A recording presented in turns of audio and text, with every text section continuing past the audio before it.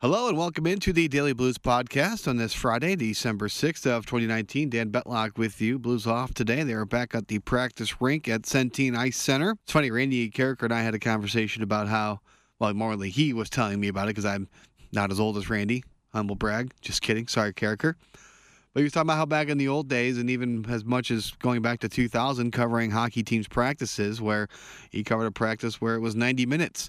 Now these guys don't even skate for about 40 minutes. So it's kind of crazy how the lack of practice time that these guys go through during the season, because it really is all about the games. So Randy Carricker out of practice today. We'll get you some of the media scrum here in just a minute, because Alex Ferrario, our Blues insider, was out there as well. Alex, of course, hosts our pre- and post-game shows for St. Louis Blues hockey. He was able to grab a little audio today. Let's hear from David Perron. How nice is it to have just a little bit of time here to catch your breath? Yeah, it does seem like we've either played a game or been on the road here for the last 35 days or so, and I guess it's just the schedule. I'm sure everything go through that, so we just roll with it. But yeah, it's nice to have a couple of days in between games for once. Was the game the other night kind of reflective of that? Just playing at 6 and 10, 9 out of 16, it just kind of caught up to you a little bit, maybe? Yeah, I mean, maybe you can look at it now, but we don't want to look at that as an excuse. I think we had a good first power play. If we find a way to get a goal there, maybe it changes the momentum of the game. They scored the first goal, so they got rolling from there. They played a good game, and they got a lot of injuries over there too, so they were desperate, and they played a good game. Would it be, just off topic, the All-Star game's coming here? One, how cool is it going to be for it to be in St. Louis? Yeah, it's awesome. I think it's nice for guys to see basically St. Louis how it is, and obviously with winning last year, I think it's that much more special for the guys on our team that are going to go to, and I think it's going to be a nice event. I would think you have a chance to be in the All-Star game. Would that be meaningful for you? I'll take the days off. Wait a minute now. Fans might be wanting to vote for you. No, I mean, I don't know. Like, it'd be extremely cool. It'd be an honor for sure, but it's not something right now that I look at. Obviously, you're not the first guy that mentioned it to me, but I just keep focusing on the work right now, and if it happens, that'd be something really special. Obviously, even more so being in St. Louis and knowing how much I like the city. Obviously, I keep coming back, so hopefully, you never know. So is that the endorsement for you to not vote for you? No. Again, I know we have some really good players on this team, and there's only so many guys that can go. So, I don't know. I think I mentioned it to a few guys already. I think it'd be a cool thing if they change it to any time the host team have their own team to go against, like the other division. Like, you think of maybe 8-9 guys on this team that would play, and our fans could come to a game and basically cheer for us, and we'd try to beat the best of the league. Basically, I think it'd be a cool format, but obviously it's not that right now. So we'll see what happens. Do you like the 3-on-3? Yeah. I mean, it's good. We've done good this year with that too, I think, and I mean, it'd be an honor to go there, but right now we're so far away from that, and then we'll see what happens. You get a practice in today. Is there just some benefit to getting on the ice and kind of touching the pucks together and working on some things, since you haven't had very many here lately? Yeah. I think it's a good day to work harder than usual. I think like you said, we've had so many games where you know you're going to travel or whatever. So I think the coaches have done a really good job to be smart in that, save our energy at certain times, give us optional skates or whatever. So for some of the guys that played more minutes, but yeah, it was good to get to work today and have a really good practice. And I don't know if there's a morning skate tomorrow or not, but with 6 o'clock game, it was a good day to get prepared for tomorrow. All things considered, you're 18-6-6. Do you feel like you guys are in as good a spot as you can be right now? Yeah, that's again, we just keep rolling. Would we like to keep getting better? Yeah, it could be worse also, like you mentioned, and it's a good thing. It's a good spot to be in where you still have a really good record. You're in the top 5 in the league, and you still feel like there's ways to get better, to improve, and that's why we come every day, to come to practice, come to the meetings that we have with our coaches. They keep hammering away at details. We've been saying that over and over to you guys, but that's really what they do, and we know that there's details in our game that can get better. David, do you look this time of year? Do you look at the standings much? Not really, but I think what Lou just said. you look at the record, it's whatever 18-6-6. That's cool. Like it's nice to see that compared to last year, and in a way you can breathe a little bit that way, but doesn't mean that our effort needs to be different. We have to keep bringing that every night, and you also, if you look at it, not too far away is the wild card. So teams behind us keep winning as well, and for teams like Minnesota, San Jose, Dallas, whatever, they had a bad start to the year, and they're right there with us already. So they keep winning games. You aren't having a morning skate, so I just want to ask you a quick thing about just Toronto. A lot of skill there. Your coach, obviously a challenge for you guys. Yeah. I think obviously anytime you get a new coach, you get energized just because you hear a different voice, whatever.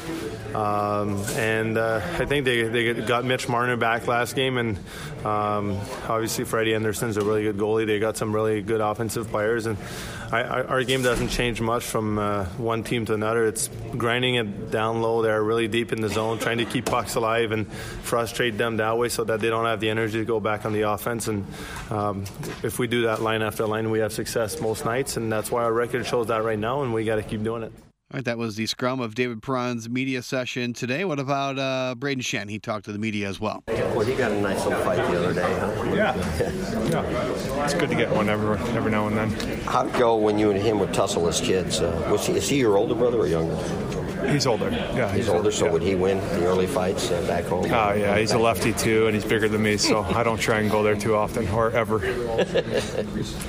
So nice to get just a little chance to catch your breath a little bit before the next Russia game. Yeah. This is a chance where we got 2 days before a game, 2 days, after the Toronto game to, kind of get a little break in schedule. But we're looking forward to, playing the Leafs. Obviously, they have a lot of highly skilled guys. I've been playing better ever since the coaching change, and it's going to be a good test for us. Does it seem like you've been on the road forever, or do you get that sense as a player? Yeah. I mean, I don't know how many road games we played this year, but I think the days in between games and stuff like that on the road obviously make the road trips a little bit longer. But we're playing good hockey on the road, so as long as we're winning hockey games, it doesn't really matter where we are. Not only that, but I mean the extracurricular activities you guys have done, going to the White House, and does it just make it seem like it's kind of been strewn out a little more, being on the road, and just nice to kind of get back here? Those are good problems to have when you're going to the White House and doing that type of thing. But I think when we were in Alberta, there we had a couple days off between the games or that trip, and we've had some long road trips, but eventually we'll catch up, and we're going to get our home games, we're going to get our long home stands, and I guess that's what happens when you play in the West. You get a little bit longer road trips and the way the scheduling works, but every team goes through it. Was the game the other night just more of, it was our 9th in 16 days, there was some wearied, some tired legs out there making maybe some tired mistakes? I think it was a little bit of everything. I think we didn't have the energy, we didn't have the emotion or the commitment to play the right way, and we got down one early and weren't able to find one to give us some confidence, or not confidence, but some energy or life in the game, and we were chasing the game the whole night. Is it nice to have a practice? You guys haven't had, other than like a morning skate, a full-fledged practice. Yeah. I think morning skates are guys are just trying to get moving and grow through their game day routine, and practice gives you a chance to work on a few things that maybe you got to touch up on and get a little bit more battling and stuff like that going on in practice, and it's good to practice every now and then, and obviously games are a lot better, and some guys don't like practicing at all, but as a team I think it's important to practice. Are you a gamer, or you guys obviously you'd rather be in the game? Yeah, no doubt about it. I just think the way the scheduling is, and we're always seems to be traveling a time zone, and we have long flights, and I think you got to get your rest and energy while you can. Obviously played a lot of hockey last year. We've played teams have games in hand on us this year, so we've played a lot more than other teams so far this year. So we've played a lot, and I think it's important to get your rest when you can. Blues off tonight. They'll welcome in the Toronto Maple Leafs tomorrow. Blues have played a lot of games against the Eastern Conference, so they'll wrap up their season series with the Maple Leafs tomorrow night at Enterprise Center. Early start, 6 p.m. puck drop. Joey Vitale was on with the Bernie Miklasz Show. To talk everything about what's going on with the Blues right now and a little preview of tomorrow night's game, here is Joey with Bernie from Today. The Toronto Maple Leafs are in town. Just a glorious franchise. Hasn't won a Stanley Cup in a long time. They fired the coach. Mike Babcock took some people by surprise. We'll have that game, by the way, tomorrow night, starting with a 5 o'clock pregame. It's at Enterprise Center, Blues hosting Toronto. Were you surprised when they fired Babcock? Bernie, I was and I wasn't. I mean, I think the biggest thing for people who were surprised by it, we looked at it like, well, he has this huge contract that Toronto still owes him. But, the issue there is Mike Babcock's going to find a job really quickly if he chooses to. And he's a worker. He's not a coach who likes to sit around and do nothing. So, I think they owed him like $7 million, some crazy number that the Toronto Maple Leafs owed him. So he will find work right away. I'm sure the day he got fired, his phone was blown up from at least 25 teams around the league looking to have him contribute to some degree. So it really wasn't a money thing. I think it was a good call by Toronto, and I can see the firing coming because, as we've seen, you look at the timing of Mike Gill last year, but when he got fired right around mid-November, kind of around Thanksgiving, the same timeline for Mike Babcock. Because if you look at the stats, I don't have them in front of me right now, but if you're not in the playoffs after Thanksgiving, before December 1, there's only a couple exceptions every year of a team that's not in by December 1 that makes it. The Blues were that exception last year, but I think it's like 85 or 86% of the teams that are in the playoffs by December 1 will make those playoffs. So you can see the value in the timing of Mike Babcock firing, Mike Yeo firing last year. If the GMs are going to fire their coach, it's got to happen around this November time, because if you wait too long, maybe December, January, early February, by then it's too late. So I think that the Toronto Maple Leafs, I could see it coming if it was going to come at the right time in November. And, this is a team that, for better or for worse, I know that this new coach is having a little bit of success, but, this is a team that is built around some star power. They have 4 players making $40 million, and then from there it's a huge drop-off. And, this is the way they decided to build this team when they signed the Nylander and then the Austin Matthews. And they had to follow that up with the Mitch Marner contract. So everyone wants a little bit more. To me, it is not a way to build a team. And I think this is why they haven't had a lot of success. They have some really high-end talent. And then because of that huge gap, this is why they're not winning a lot of games, because as soon as you shut down a couple of their star players, then there's really nothing left. Now flip it over to the Blues. The Blues did quite the opposite. Doug Armstrong has built this team, and he's even said it. He's not going to go after a lot of elite players, but he's going to have a lot of really good players. You look at all the contracts he has, they're kind of floating between that $4 and $6 million range. And I think that that's how he's built this team. And when you do it that way, you have lots of depth, and you can roll lines, and then you can absorb when the team's running into injuries like we've seen with the Blues this year. Joey Vitale with us. By the way, please follow him on Instagram at Joey Broadcaster, Okay, I want to ask you, speaking of that depth, he's played in a handful of games, 4 or 5. Joey, we're talking about Troy Brouwer. What are your impressions so far? I like Troy a lot. I thought it was a good signing. I thought when they brought him in here that I told some people that I could see Doug signing him, because Doug is big, and I think he's correct when he thinks this way. I think he's big in having veteran leadership. I think, again, why you brought him in is because you looked at all the best teams in the league. They're built around veterans. They're built around players that have been doing it for a long time. The Boston Bruins, the Washington Capitals. I mean, teams that revolve around the Oshis and the Ovechkins, the Backstroms. And then you go to Boston, the Charos, the Bergerons, the Marchands. I mean, all these teams have a core of veterans that know how to play the game the right way. If you have too many young guys, if you have too many inexperienced guys, to me, you can't develop that culture and that consistent, systematic play that Craig Berube wants night in and night out. And you look at the teams that have tried to do a lot of the young guys. The Edmonton Oilers, the New Jersey Devils, the Vancouver Canucks for a while. They were those teams that just tried to get a lot of youth, a lot of speed, a lot of run and gun, but it just was not working. Even the Vancouver Canucks, for example, who I just labeled as a team that thrived from the younger players, thinking that was going to be the way to win games. They go out this past offseason in the summertime, and they signed some big veterans to that team, JT Miller being one of the biggest ones, because, Travis Green and the coaching staff and the GMs in Vancouver, they wanted to make sure that they go out and they get better over the summer, and they did that by getting more veterans. So bringing maybe a couple slower guys to the group, but guys that have been around the league and know how to make those in-game decisions very quickly. Troy Brouwer, I joked with him the other day. I said, if I had a nickel for every time I saw you cross the red line and chip it in, I'd be a millionaire by the end of the year, would I not? And he laughed and said, yeah, that's just what I got to do. And he's been doing that, just crossing the red line, chip it in. It looks boring, but it's methodical, but there is purpose behind it. You know, I had a coach once tell us that you always want to make the D-turn, make the D-turn. That was a term he used all year long. And what he means by that is Troy Brouwer will come over the red line, he will just chip a puck in, and it looks simple. But after a while, after 20 minutes, 30 minutes, the defensemen, the opponents, Toronto Maple Leafs tomorrow, they get exhausted. They get tired of turning around and going to get pucks, and they got to hustle back, and they're going to get hit. And after a while, they kind of give up on that, and that's why you see Blues and what they did last year, towards the end of the year especially.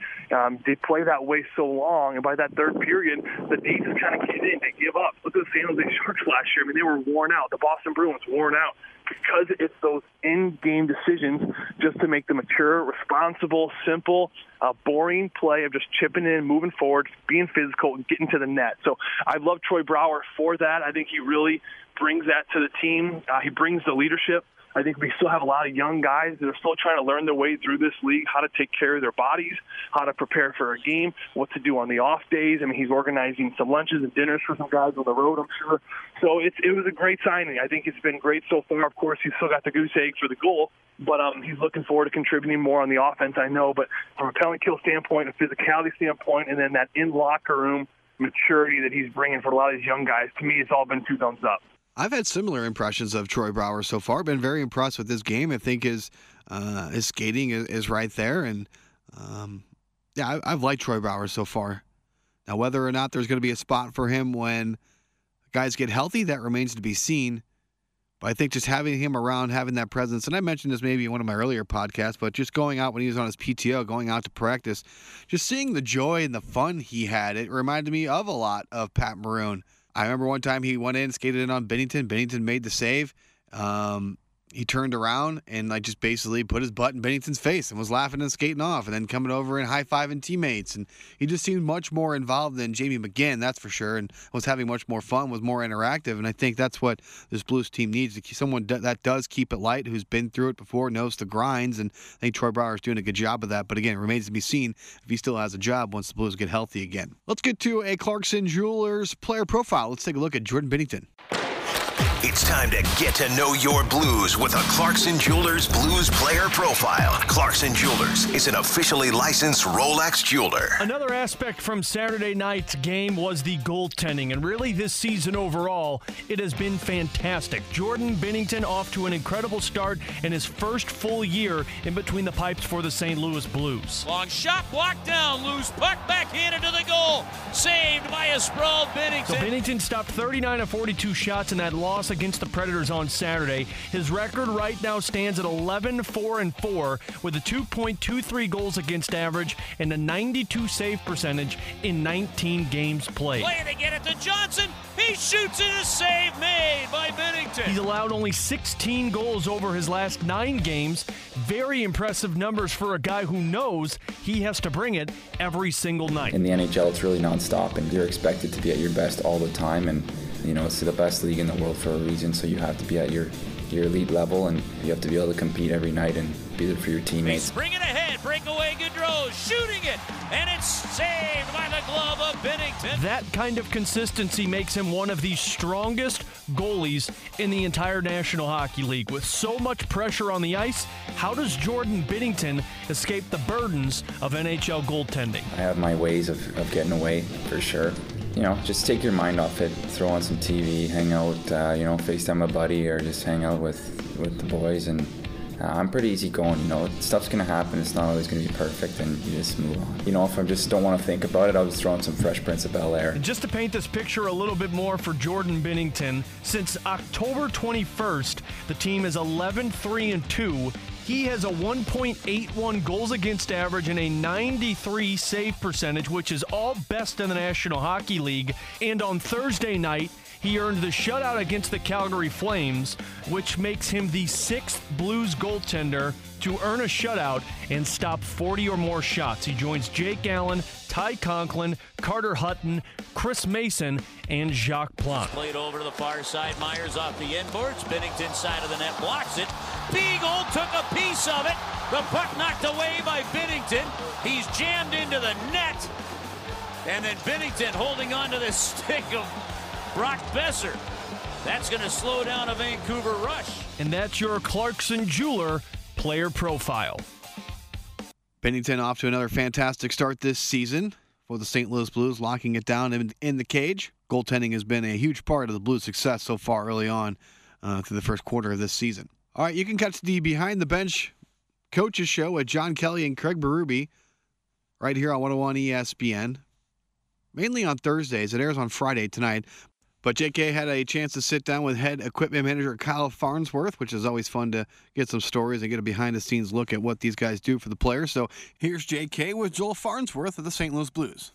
Our guest here in the final segment is the head equipment manager of the St. Louis Blues, Joel Farnsworth. He has been the head equipment manager for 3 years and been with the club for 10 years overall. And like everybody else, I'm sure you're still basking in the glow of a Stanley Cup, Joel. Absolutely. It's been an incredible run. Just getting to the finals last year was a really neat experience in and of itself, and then winning. It's obviously it's what everybody puts in all the time and the effort for. And it's pretty fun going into cities and seeing our counterparts in different cities and guys you haven't seen since last season walking up, giving you the pat on the back. Congratulations. I'm sure you have the same experience with other broadcasters as well, John. It's neat. We're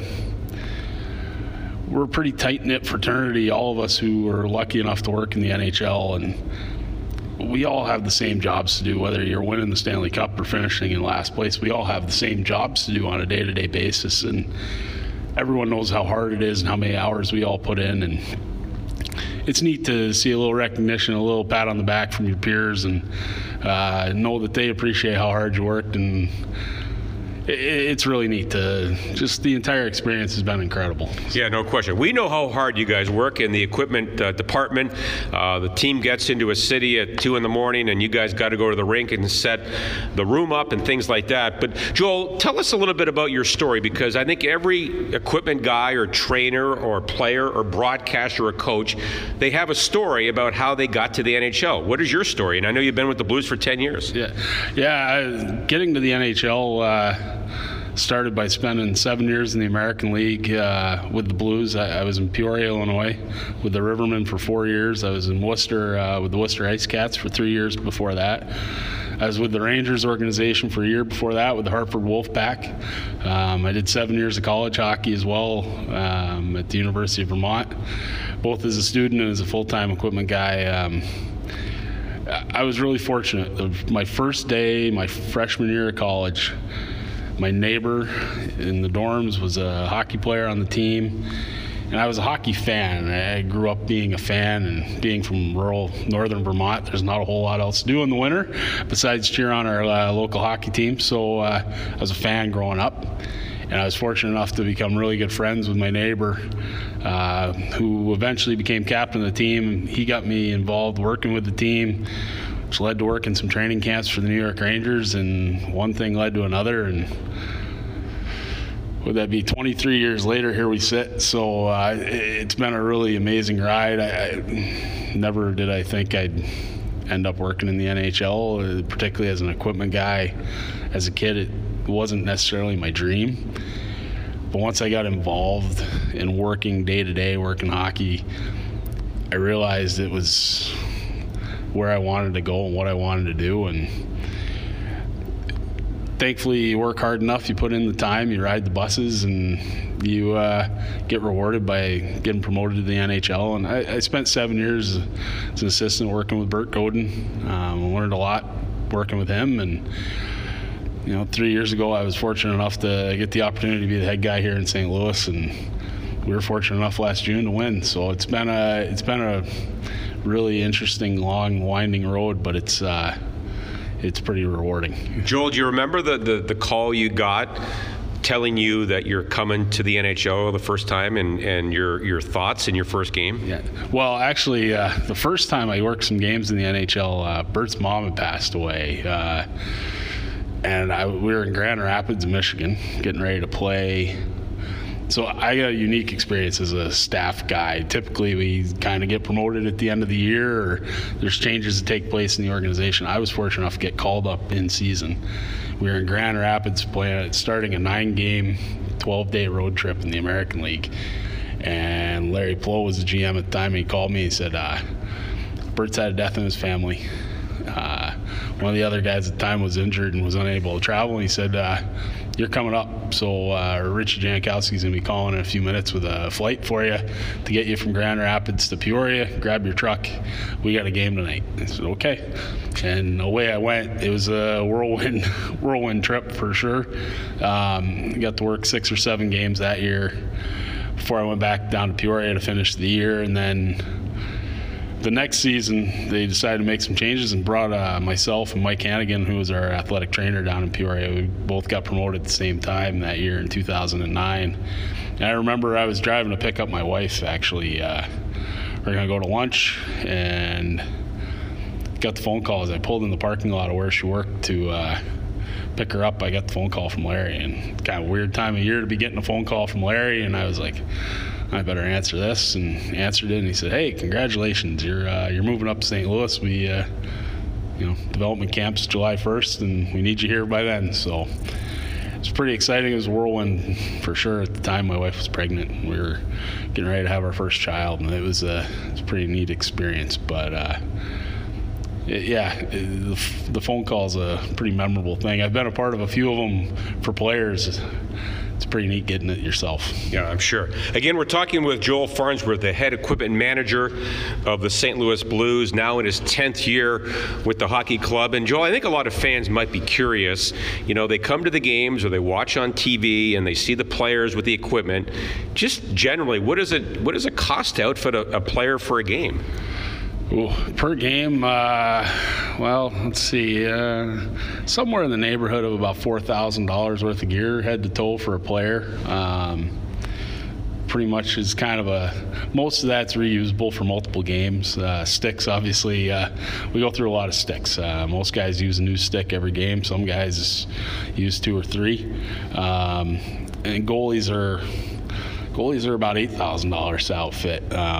So when you see a guy with all brand new gear and a new mask for a special game, or we wear a special jersey, something like that, it's about $8,000 to get him all geared up for that head to toe. But to make everybody look good and to fit the look that we're looking for, like the retro jerseys that we wore a couple weeks ago, it really meant a lot to Binner to have a little tribute to Cujo, and I think the fans really liked the way it all looked. It came together great, and it's certainly well worth the expense just to make everybody look the way they're supposed to look and make it look like the NHL. We're supposed to be the best league in the world. We are the best league, and it's cool to be able to make them look the part as well. Absolutely. So, Joel, a typical player, not counting a goalie, because they're not typical, as we know. I work with one on Fox, as you know. Yes. But how many sticks would he go through in a year, and how many, say, pairs of skates?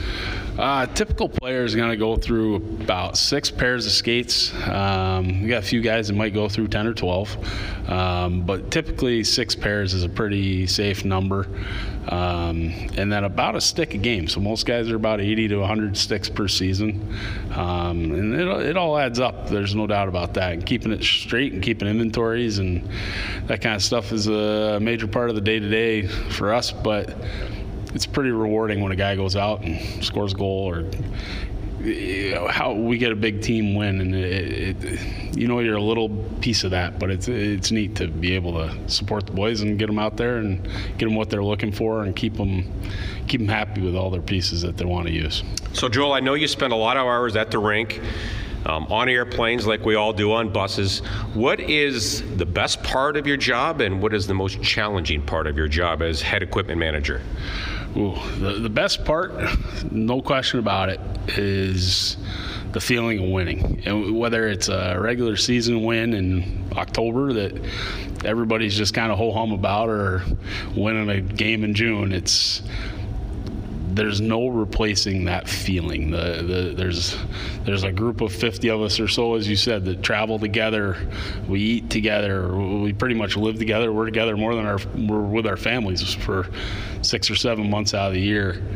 And the bond and that we all form and being victorious together is such an incredible feeling. So undoubtedly the best part of the job is the victory, the smile on everybody's face, and the feeling of satisfaction of a job well done for the entire group. The most challenging part, for sure, it's changed over the years. The hours are a challenge for sure, and we all work a lot of hours and spend a lot of hours away from home, but the manufacturers have made the job more challenging for sure, just as most everything that we deal with day to day in life has changed. Most things are made overseas now, amazingly enough. 10 years ago, you would have never worried about the Chinese New Year coming into effect for the National Hockey League schedule. But now we have to order things and stay on top of inventory because of different holidays and shipping delays and those kinds of things worldwide. It's so maintaining inventory and maintaining product that the players want to use is without question the most challenging part, because guys are very particular. The most common comparison that you have is a carpenter and his hammer, right?